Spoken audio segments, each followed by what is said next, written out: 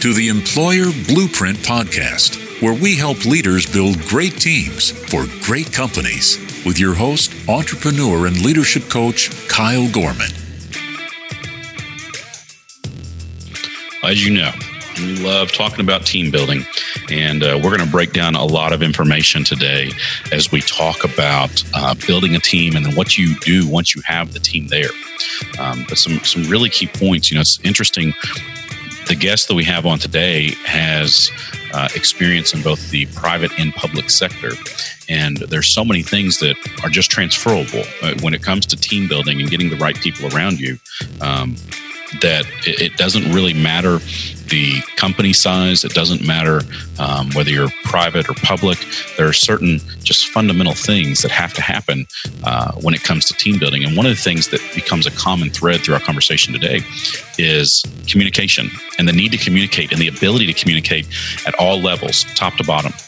And one thing that tends to happen when we're in this leadership role is we want to push communication down, but we're not as great about allowing communication to flow back up and getting information from people within the organization. And what I really want to encourage you to think about here is, how can you incorporate that better into your structure? How can you make sure that you are getting feedback from the people in your organization, and not just simply about you, and that is important, but just about the company as a whole? And how can you get information about what's happening with other leaders in your organization? And what I recommend here is take the time to meet with people that are directly below your direct reports. So let's unfold this a little bit. If we have 7 direct reports, if I'm a president of a company and I have 7 people that are in director or VP roles, and then underneath them are, each of them have 5 to 10, then I know it can seem time consuming, but what I really recommend you do here is you need to take time occasionally to meet with those people. And it can be in a casual format, but occasionally I believe you actually do need to sit down one-on-one or in a group setting even, just to say, hey, what's going on? How are things going with John? How are things going with your boss? What are you seeing go on around here? You've got to build that rapport, and you want to build that relationship. And it needs to happen casually throughout the year. It needs to happen casually, just kind of in normal business operation. But occasionally, I really recommend that you take time to have that formal conversation with someone, to say, I want to know what's going on. I want to learn from you about how things are going in this organization. What can we do to help better support you? What are some things that could be done in your role? How would you evaluate your boss? And in a confidential way between us. But you're never going to get the truth in that meeting if you haven't built the relationship up through other casual conversations, which means you as the leader in your organization need to be spending time in your business occasionally. That management by walking around, if you've ever heard of that, that's where this plays in. You need to spend time just building a relationship and getting to know the people that are within your business, so that you can sit down with them occasionally and say, what's going on? How's it going? Communication is such a key part to making sure that the organization runs effectively. If not, it's all about you as the leader saying, this is what needs to happen. This is what we're going to do. And if you don't really build that trust for the communication to flow back up to you, then you're going to miss out on great opportunities. You're going to miss out on, you're going to reach disasters that could have been avoided simply because you did not open up those channels of communication. So that continues to be brought up in our discussion today with our guest. It's something that we continue to hear as a common theme, is this concept of communication. But that's a specific part of the communication channel that I want you to really think about in your business right now, is that communication from the bottom up, and making sure that you are opening yourself up to be able to hear, to be able to receive information, and to do so in a way that really encourages your team to grow.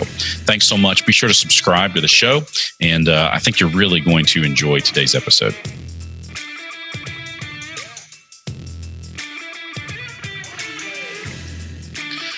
Well, I want to thank you so much for joining us this week on the Employer Blueprint podcast.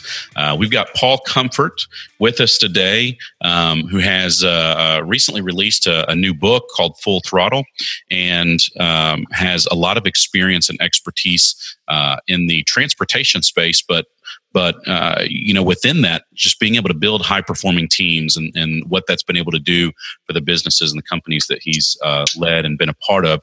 Paul, thank you so much for joining us. So first, tell us, where are you talking to us from today? Hey, Kyle. Thanks for having me with you. I'm calling you from the Eastern Shore of Maryland, God's country. Good. Well, welcome. Thank you. So, Paul, as we jump in here, why don't you, share with us what your career journey has looked like? How you got to where you are now. Well, great. And again, it's great to be with you on a podcast which is dedicated to really what the theme of my career has been, which has been building great teams.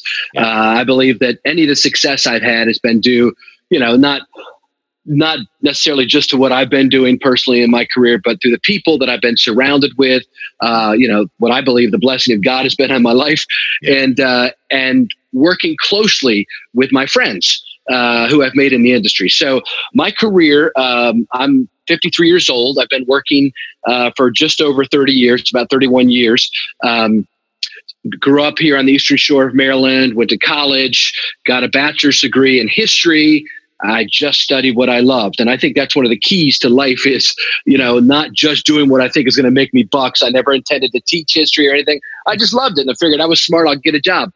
Yeah. And ran for public office when I was 21, ran for county commissioner and state central committee. I was very interested in politics, won for central committee, lost for county commissioner, but made some great friends and met a guy. It's the story of my life. I met a guy while I was running who was also a candidate, and he was the director of the Department of Aging in the county. His name was Irving, and he liked me and said, "Paul, you're a great young man. You've got a lot of, oomph and vision and energy. And how about you become the county's first transportation coordinator?" And so that's how I ended up in my career. 30 years later, I'm still in this. Yeah. Just a guy on a phone call said to me, he actually asked me, "Would you rather be the nutrition director for the senior centers or the transportation coordinator?" I said, "I don't know. Which one do you think I should do?" He said, "Well, why don't you try transportation in Baltimore, which is yellow cab, yellow bus, to help them as vice president of national contracts to take their company national." Mm-hmm. We did that. Then I was recruited away by another company and several private companies. I worked around the country doing business development, got my law degree, ended up getting back into politics, ran for state's attorney in my home county. In 2002, again, I lost, but something better came out of it. I was able to become county administrator, which was the CEO of the county government. So I oversaw the budget of the state's attorney's office. Yeah. And the guy that won was a great guy who ended up becoming a judge and a congressman. We became good friends, and I ended up liking what I think I was doing even better. Went on to a bigger county near Washington, D.C., became their CEO of their county government, and then got back into transportation after that gig. In Washington, D.C., basically responsible for the day-to-day paratransit operations in D.C. and Northern Virginia, the fourth largest paratransit system in America, basically service for people with disabilities, 8 to 10,000 trips a day, taking people, individually, one-on-one, picking them up and taking them to the doctor or their job or their appointment. Yeah. And then ran for county commissioner a third time, ran for office and won this time, was top vote getter in 2014. There you go. And a good friend of mine won for governor, Larry Hogan. And then Larry picked me to be his head of the MTA, which is the bus and train service in Maryland, headquartered in Baltimore. I ran that for a couple years and then left there and went to work for this company, Trapeze, which is one of the world's largest transportation technology companies. So during that time, I know we're going to talk about it, I was able to assemble great teams. And I want to today, if we have time, walk you through the process of building those teams, assembling them, and then, kind of giving them vision and then letting them loose to create wonderful things. Yeah, that's perfect. Yes. And I do want to dive into that because I think, of course, I'm super passionate about it. I love hearing the process and what people have done. And so I can't wait to dive into some of that. there are a couple things that I think are really interesting about your story that I want to work through a little bit here. So, okay, you continued. What was it about that passion for public office, for public service, that continued to push you in that direction? I mean, a lot of people never even think about doing that. And not only did you think about it, I mean, from a very young age, you worked in that direction, and then consistently went back and said, no, this is something I want to do. So what was it about that public service that really continued to push you in that space?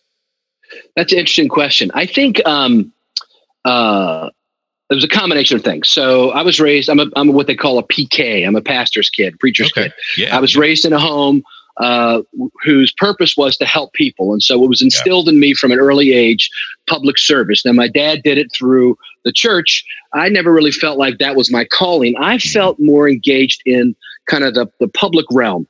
And so I wanted to work in government or elected office of some type, because I felt like that's where I could actually help the most people. What is our lives? What do our lives really mean if it's not in service of others? Mm-hmm. People whose lives are only in service of themselves, we know what happens with them. They become morally bankrupt and, an ever usually spinning spiral of defeat and destruction in their lives. Yeah. Our life needs to be spent in the service of others. And so that's what I wanted to do. I've done it largely through transportation, but also in this more generic government sense. I also enjoy public speaking. And I enjoy people. I'm a people person. So to be honest with you, you know what I really love? I love running for office. I love going door to door, shaking hands, meeting people. A lot of people don't like that. I love it. I have met thousands and thousands and thousands of people in my county, knocking on their door, just talking to them about their life and, what their concerns are and how government might be able to help them. I love going to fairs, walking down, shaking hands. I just love it. I love everything involved in running for office. It's almost more fun than when you're actually there, and then you get beat over the head by everybody you get beat over. It's a thankless job once you get in there, right? But it is a chance to actually make a difference. So I think a combination of those things, the drive to help people, to be with people, and to speak and kind of move people through communication, which I think is something that I'm good at, both verbal and written. That's what motivated me to be involved in politics, to really make a difference. I saw a lot of dumb things happening, and I felt like, so for instance, just as a quick story, this last time I ran, the previous Board of Commissioners had put in place a beach parking permit fee. I live in a wonderful area of the Eastern Shore right across from Annapolis, Maryland, called Queen Anne's County. And we have a bunch of beaches in the county. And it's all been paid for in the past. The beaches have been paid for with public funds. We have something called Project Open Space in Maryland. And so these were great beaches and people love them. There's 3 main beach areas. That's all we have for people to go to. Yeah. Well, the last set of commissioners decided, hey, if you're going to park there, you need to pay and get a permit. And you have to have that permit in your car to park at the beach and to enjoy what's already been paid for. Yeah. Now, there may have been valid reasons for that, and I'm sure in their minds there were. But I thought it was dumb. I thought it was a stupid idea. These beaches were already paid for. Yeah. Why should we have to pay to go to our own beach? And so I campaigned against that and won, I think, largely because I was opposed to that. And after I won, the first thing I did? I led a coalition of 4 of the 5 commissioners. We voted it down, and me and another commissioner went out and publicly pulled the first sign out of the ground and said, to hell with this. We are opposed to this. And it felt so good to do what I felt was good for the people of the county. So those are the kind of things, you can actually rally people against something a lot more than you can for something, it seems like. And they were definitely against that fee. After the primary, I didn't get offended at the fact that they had another friend that they ran with. I went to them and said, look, we need the team together. What are the things we do agree on? And so we found out that there was like 8 or 10 things that we all agreed on. Yeah. And I said, well, let's run as a ticket and let's run on these 10 topics. And so we did. We ran as a ticket. We did joint fundraising. We ran joint ads, and we all won. The 4 of us all won for our office. And so we were able to then go in, and on the first night in office, boom, boom, boom, boom, put in place the 10 things we had talked about, all because we had a team. Yeah. Yeah. Well, and that's, it's amazing the difference that makes whenever you all are unified, and can find those things that, look, we disagree here and here, but this is what we agree on. Let's make the most of that, because otherwise we're divided and nothing's going to get done. And being able to come together makes such a huge difference. And obviously the same holds true in the workplace, because we're never all going to 100% completely agree, but let's figure out the things we do agree on, and let's make something happen. That's right. Makes such a huge difference in what we're able to accomplish. So Paul, your new book, Full Throttle, obviously you're a guy of high energy, and your book is about living life to the max with no regrets. And, so many interesting things through your career journey. I mean, a degree in history makes no sense, for where you are right now. And then you have this, you could be on here today talking about nutrition and kale and lettuce instead of the impact of our transit system. So, I mean, just so many things that have happened through the course of your career, but that you've been able to take those things and tackle them head on and say, here was an opportunity. Here was a connection that I made. Here are things that happened. It's not the way I planned it, but look what amazing thing happened because of this. So tell us about this book and what it helps people understand about their own journeys. Sure. Well, the book is a compilation of stories, 21 stories from my life, and then 9 other CEOs from the transit industry. Each wrote a chapter about stories from their life when they had to go full throttle, when they had to kind of put the pedal to the metal to achieve their goals in their life. And all of them, including me, all of us have reached the goal of chief executive officer of something, of a transit agency or a transit company. And we all agree that the way to get there is you have to, one, like you talked about, you have to have resilience. And that's actually the topic of my upcoming book. It's going to be called Resilience. But you have to be able to bounce back from the twists and turns in life. All of these guys have had those kind of situations. One of the chapters is by a guy named Robbie McKinnon, who is CEO of the Kansas City Area Transit Authority. I was just with him last week at a conference. And as we left, he told me, Paul, I love you. I said, I love you too, buddy. This is a guy who went blind 7 years ago as an adult. He was a father, husband, a social worker in Kansas City.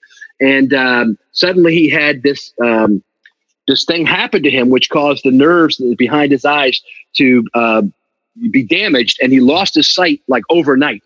And he went to, everywhere, went to the Mayo Clinic, and kind of, after that, obviously, he almost went into one of these curl up and die modes, or curl up and cry modes, where he felt sorry for himself. How am I ever going to support my family? How does this happen to me?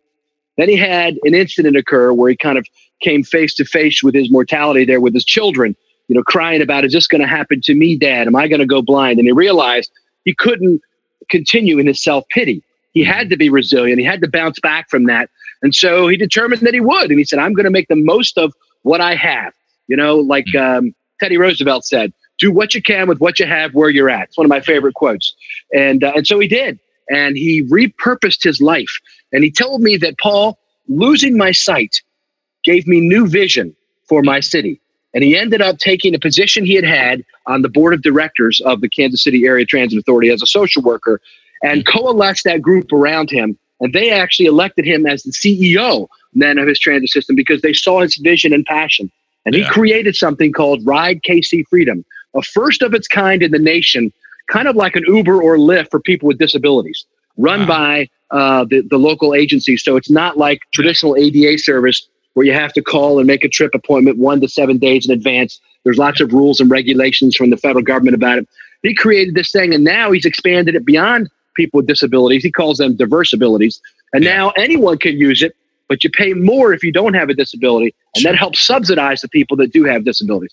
So it's a brand new model. And it's really, that's the theme of the book, Full Throttle, is that sometimes life throws you a curveball. So I go in and talk about how I run for office 3 times and how, I lost 2 of the 3 times, but each time something better came out of it. Even when I won, something better came out. Because I won for county commissioner, but then my buddy, the governor, said, I'd rather you do this, which was even a higher position. So I left to take that. So the twists and turns of life, if you're living full throttle with purpose and passion, you won't have any regrets. You won't climb the ladder of success your whole life, only to find out at the end it was leaning against the wrong wall. That's not what you want to have happen in your life. And really, again, back to your point, a lot of that comes from the input that you get from the teams of people that you surround yourself with. Yeah. Yeah, that's so true. There's so many things that we can learn from our connections, from the people that we surround ourselves with, from the teams that we have around us, and sometimes we're in positions where we are able to build that team on our own, and other times, like in the commissioner situation where this team was sort of put around you, and you've got to figure out, okay, how do we make the best of this? How do we make something good come out of this situation? So that's good. I really like that. It's a good point. As you are, as you've worked through your career, as you've alluded to, that career doesn't happen. Those steps don't take place. That success never gets foreseen if you don't have those amazing teams around you. So let's talk about this. What's involved in building a great team? What's involved in developing those people around you so that you aren't sitting there autonomously trying to figure out, what do I do? But instead figure out, what can we do collaboratively together to make something great happen here? Right.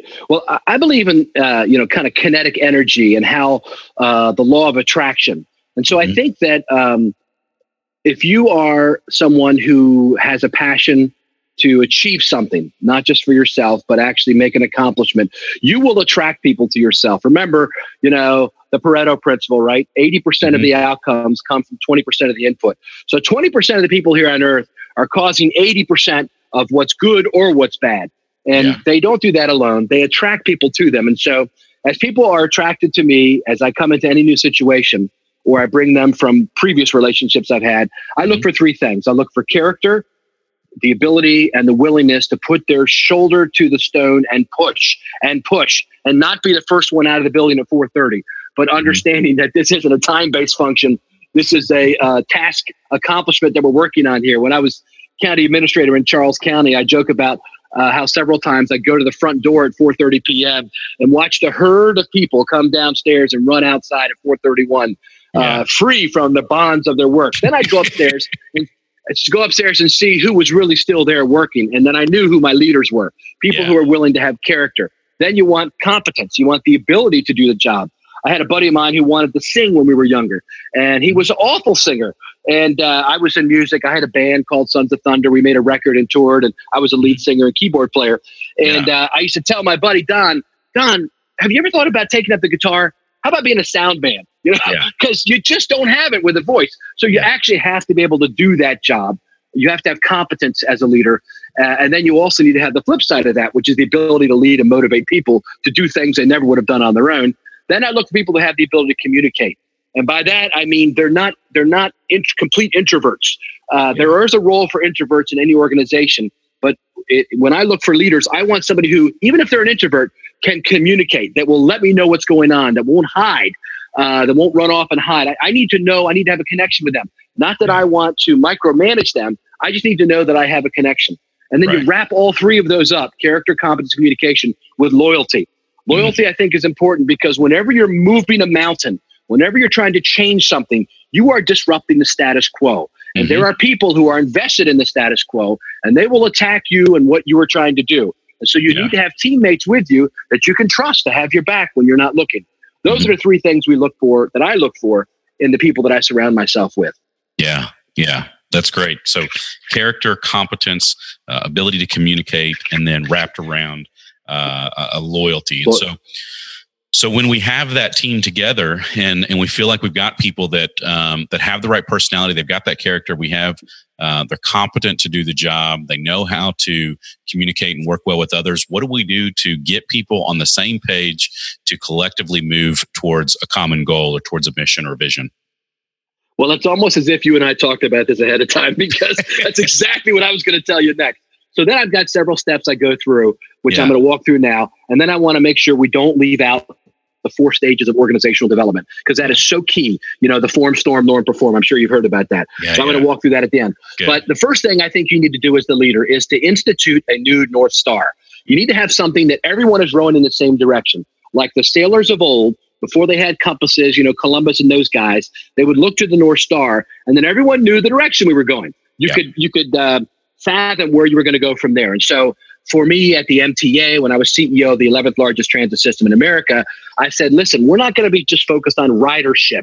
We're not going to be focused on expansion of service. What we're going to focus on is what I think the 4 fundamentals are: safe, efficient, reliable transit with world-class customer service. And everything we do is going to be focused around that. So if you don't know what you should do, is it going to make us safer? Is it going to make us more efficient, more reliable, better customer service? And then we have to establish what your measurements are going to be. Once you know what the goals are, then you have to have steps, the iterative progress. And so you need to establish what are called key performance indicators. These are the correct indicators, again, so you're not climbing the ladder of success to find us leaning against the wrong wall. What is it really that we need to be measuring?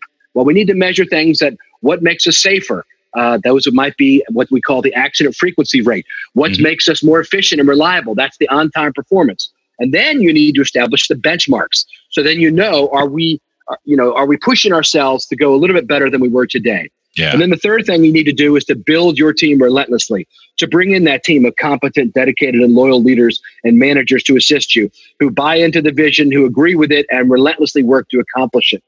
And then I think it's key that in a big organization, you need to break up the power of the back office functions. What do I mean by that? I think the people in charge need to be the people that are the ones in the transit world who make the buses, make the wheels in the bus go round and round. They're the ones that are actually in operations. But what happens, Kyle, in a lot of places, in a lot of big organizations I've been, both in government and the private sector, is that the back office support functions of human resources, finance, IT, procurement, legal, engineering, in these large agencies, they often accrue unjustified power that ends up dictating the decisions to line management and subverts efficiencies. They're the ones that say, this is the way we've always done it.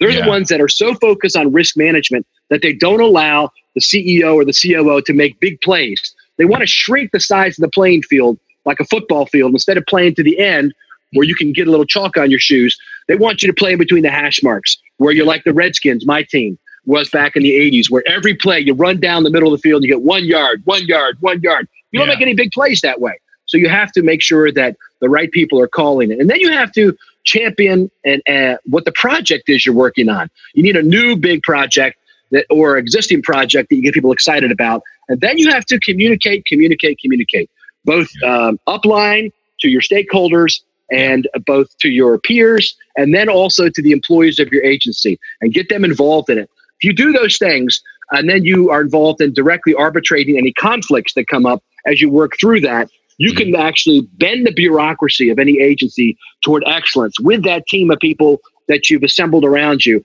And then you can get to a tipping point where the right amount of people come on board and agree with the direction you're going and start leaning into the direction you're going. And that's how you move big agencies and have exponential improvements.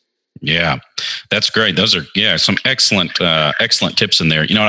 What I love here in all of that, especially, is breaking up the power of the back office functions. I mean, there's so much truth in that. And I think the larger, where you really see it, or at least I've seen it in the private sector, is in those mid-sized organizations. The larger, incredibly large organization, oftentimes there's enough distance and separation in some of those functions that the high-level executive leadership can work kind of autonomously and do what they need to do. And in your small companies, sometimes this happens, but generally you have a business owner that ultimately is going to make most of your decisions. But in your mid-sized companies, where a lot of those lines get blurred, you really see this happen a lot, where those back office, where those support roles and those support functions, someone either has been there for 20 years and they're just such a key employee, or because of the personality they have, they've been able to play the office politics. And you're so right. It's oftentimes they can stifle the success or the progress of the organization because of one or two people whose really their primary role is to support the movement of the organization and not hinder it. And that's a great point of being able to break up that power of the back office functions to help move things forward. I love that. I think that's some great information. And those people often, Kyle, have tenure. So the people in operations get chewed up and get turned over more often. The people in these back HR functions, administrative functions, finance, they could end up being there 10, 20, 30 years in that mid-sized operation. So they kind of know the lay of the land, where the bodies are buried. When I got to the MTA, I had the union president come to me and say, Paul, this is an organization with 3,300 employees and 2,000 contractors, over $1 billion operating capital budget, big agency. And the union president came to me and said, Paul, who's going to be running this place, you or the head of administration? And I said, what are you talking about? And he went through and explained to me how he thought that, the administrative departments had basically been dictating to the top executive management how the agency, they basically delimited their options. They didn't tell them what they had to do, but they told them, you can't do this, you can't do that. And they so limited their options that they only had a few plays they could play, and they weren't enough to do the kind of big improvements that needed to be done. And so it's just a lesson to be learned that you just mentioned. And I think it's something that all leaders, as you build your team, you need to make sure that you know kind of what you're coming in against. It doesn't mean they're bad people. These are just people that this is the way they think things have always been done and should be done. It's easier for them. They don't have to do things new. But if you want to bring change to an organization, you need to at least be aware of it. Mm-hmm. Yes. It's that that easy can oftentimes be the antithesis of progress, because we want to be comfortable. We want to be, we know what we're doing here. We know how this looks, and it's not terrible. It's okay. And we're all right with being okay. And so we don't want to move forward. And that is some excellent information that I hope people really take note of is the power of the back office functions. And again, this can happen in any size organization, but you really see it just Paul, just as you had mentioned there, for that exact reason. I mean, I can picture companies and in my head where I've seen this happen exactly that, where your CEO or your executive leadership team, they're there for a few years and then they move on to something else, but you have an HR person, or you have an accountant, or you have a finance person that has been there for 20 years, and they're sort of the informal leader, but their goal is to keep things just as they are, because that's the way it's been for the last 10 years, and we like it that way. And that's a really good point. So Paul, once we've got this great team together, now what do we do? We've created this common vision. We've got some ideas. We've broken up this power. We've got a project in mind that we're all working towards. Now what's next for us? So as you have this team now that you've built around you with the 3 C's, et cetera, I think we all agree on the vision. We all agree on the iterative steps that are going to be needed that to indicate success, that you're not going to let somebody go a full year completely going off on the wrong direction. But there's regular statistical data reporting that comes in, that the organization is run by the numbers and not by anecdotes and stories. Mm-hmm. And then you release people, you release your leaders to fulfill their God-given creativity, to accomplish the goals where they feel like this is mine. I tell each of my subordinates who are managers, I always tell them, you are the captain of your own ship. Mm-hmm. Now that you know the direction we're going, I'm sending you out. Now, it doesn't mean you're on your own. I'm still here to help, to provide resources, et cetera, and to make sure that you stay within some boundaries, because you can't go beyond certain boundaries or you'll fall off the playing field, so to speak. But within these boundaries, and we all agree on the goal, now go, and we get them going. And then we report back on a regular basis, and we help each other. There's a organic, where there's an organic sense of we're all in this together.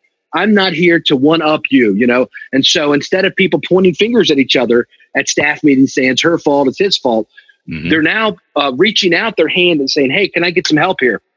Yeah. I need you to help me do this. And I need you to, because we're all in it together and we get rewarded together. We have fun together. And then you have to go through the 4 stages of organizational development. You may not realize that in order to hit on all 8 cylinders as an organization, especially in the leadership team, you have to go through these 4 stages, which take about 2 to 4 months each, they say, in the studies I've read. The first is form. Form is what we've already talked about. It's when you push the reset button, like on your oil heater, because a new leader has come in, or a new direction has been happened, or your company just got bought or just got sold. Something brand new, big has happened. And you have to push the reset button and you go back to form. Form is when you're establishing the goals, establishing the vision, establishing what the next steps are, and you're pulling the team together. That's 2 to 4 months to make that happen. Then after form comes the storm.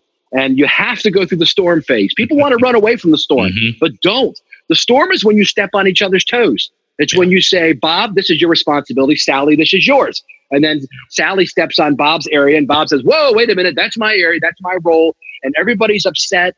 And there's new leadership. There's new goals. You've stirred things up. There's a lot of storm happening, but you need to go through that because as a result of that, it's the friction of the gears, and you're putting grease on it, which is relationships. You're building relationships during this time. You become foxhole buddies. And after the next 2 to 4 months of stepping on each other's toes, and you as the leader helping to navigate that and navigate those conflicts to always bend toward action, then you come out of that with people fully understanding and being comfortable in their own skin, with their own group, with their own responsibilities, understanding the interdependence which is necessary for the organization to function well, but also knowing where the lines are drawn. Then you come out into a norm phase where you're hitting on 6 cylinders, I would say, of an 8-cylinder engine.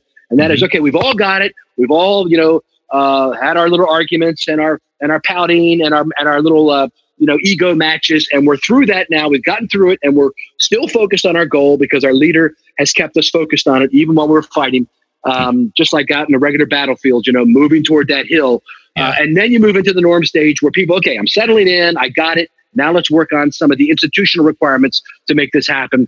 You go through that for 2 to 4 more months, and then finally you break through and you're in your perform stage where everyone enjoys working with one another. You're having fun together. You don't mind the 12-hour days because you're with your best buddies. We're all working together, and we're working toward this goal. And I've been in 3 or 4 organizations that are like that, and it is occupational nirvana. You are just in heaven there. You love it. You wake up in the morning. You can't wait to get into work to see your friends and start working together. That is the final stage of organizational development that we're all working for with our teams.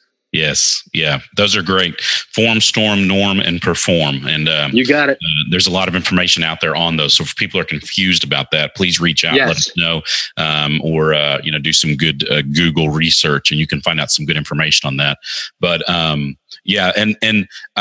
of the things that I want to touch on within that is, Paul, I'm assuming you didn't put things in this order throughout our conversation without reason. And that being, you've got to have the right people on the right seat. You've got to have the right team in place to effectively go through these 4 stages.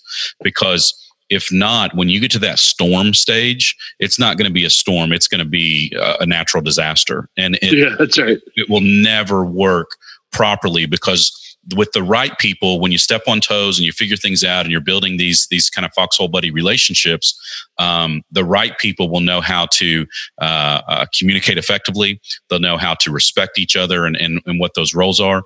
But with the wrong people on your team, then it will get harder and harder, because they're going to want to try to maintain control of something, or they're going to want to push certain things off to others that they don't want to do that maybe really should fall in their line of responsibility. So you've got to have the right team in place before you can effectively get through these stages. And I would even argue that if you have the right people in place, that 2 to 4 months, you're going to lean more towards the 2 than you are the 4, because the right people are in place to say, we want to make this work, and we have a common goal and a common vision, and we're willing to put in the blood, sweat, and tears to make it happen. But that team is so critical to making this happen, where you get to that coveted stage of perform, where you can enjoy what you're doing. And there's a cohesion within the team that we all enjoy what we're doing and the people we get to work around. So don't think that you can just take whatever organization you're in and say, oh, well, we're going to work through these 4 stages. Forget that first part. Focus on the team, and then start building that organization up to something that it truly can be for the future.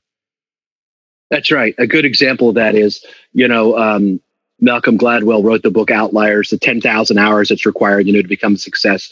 So I was in this band. We didn't quite get 10,000 hours, but I remember the bass player used to say, Paul, I can tell if you're going to change keys just by looking at the back of your neck. And so the point is, there's these hidden cues that you have with team members. And that's why when you get a new CEO, a lot of times they'll bring a handful of people with them. People that have been through the battles, that kind of understand that unwritten language between them. And so that becomes the leaven that leavens the whole lump. Yeah. That's right. Well, and let me add to that too. This is something that I do, and I'll share with the audience here. I don't know if I've talked about it much on the podcast in the past, but something that I generally do when I step in, even as a coach consultant now, but in the past, when I would step into a leadership role with an organization, is I'd give it a couple of weeks just to, kind of get to know everybody, get to know me get to know them. But I do actually have a list still written out of things that people need to know about me, because I hate learning a new leader. And so figuring out their nuances. And so I actually keep a list, and I will kind of spend that time, and I still do it with new employees. I'll do that after a few weeks and say, hey, this has been great. I love what's happening here so far. Here's some things that you need to know about me so that you don't walk on eggshells trying to figure it out. These are the things that I like. These are the things that I don't like. These are my pet peeves. This is where my expectation is. And so that way they aren't trying to learn those things. And so for those that are in those leadership roles, that's something that you may want to consider as well, is let's cut some of that learning time down by sharing. Now, you still have to go through the trial. You can tell someone, I don't like this. This is a pet peeve. Don't come to me with solutions with a problem without having solutions. But people still need to learn that on their own. But at least you've kind of set the foundation to help people understand who you are. And so that's something that for the leaders out there, I want them to maybe think about. It might be something that would help them in the future as well as they step into these situations. And if you don't have the luxury of bringing a team with you, go ahead and share the things that you need them to know so that it cuts their learning curve down a little bit. I've been amazed at how appreciative people are of that, because they're able to kind of come in just learning and knowing ahead of time, all right, this is what I needed to figure out. Yeah. And it makes such a huge difference, because if not, you can spend 6-12 months just trying to figure out who this person is. And that's good, Kyle. Yep. And never, and you're just not as effective. You're not productive, and you don't enjoy going to work every day. And man, what's the point of doing that? We spend too many hours in our career to not enjoy what we're doing. So you got it. Well, Paul, this is great. I really appreciate you sharing all the information that you have today.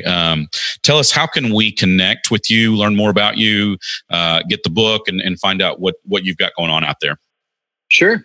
Well, you can email me, pcomfortconsulting@gmail.com, pcomfortconsulting@gmail.com. I've got a website, paulcomfort.org. Get the book, Full Throttle, on Amazon. It's electronic or a paperback book. Go to my podcast. We didn't really talk about that, but Transit Unplugged is a podcast where I've interviewed 50 CEOs over the last year or so of transit systems around the world. TransitUnplugged.com. It's on Google Play, Spotify, iTunes. It was a top 12 iTunes business podcast last year. It's a great way to kind of see how CEOs work and think. And then I'm on LinkedIn. That's the best way to get a hold of me. I'm very active. I put stuff up every day. I'm a lion on LinkedIn. So find Paul Comfort there, or @ComfortPaul is my Twitter handle. So there you go. Okay. Awesome. Well, thank you so much, Paul. This has been great. I really appreciate you taking the time and sharing. Highly recommend everybody go check out the book. It's a fairly easy read, and it's good because it's relatable, and it's real stories. It's real people, real stories, real situations. And so go check that out. And Paul, again, thank you so much. I really appreciate your time today. Thank you, Cal. Thanks for joining us on the Employer Blueprint Podcast. Be sure to subscribe to the show to receive the latest episodes. For more information on how Employer Blueprint can help build great teams in your business, visit employerblueprint.com. Or to inquire about Kyle speaking at your next event, visit kylegorman.com. And until next time, make it a great day.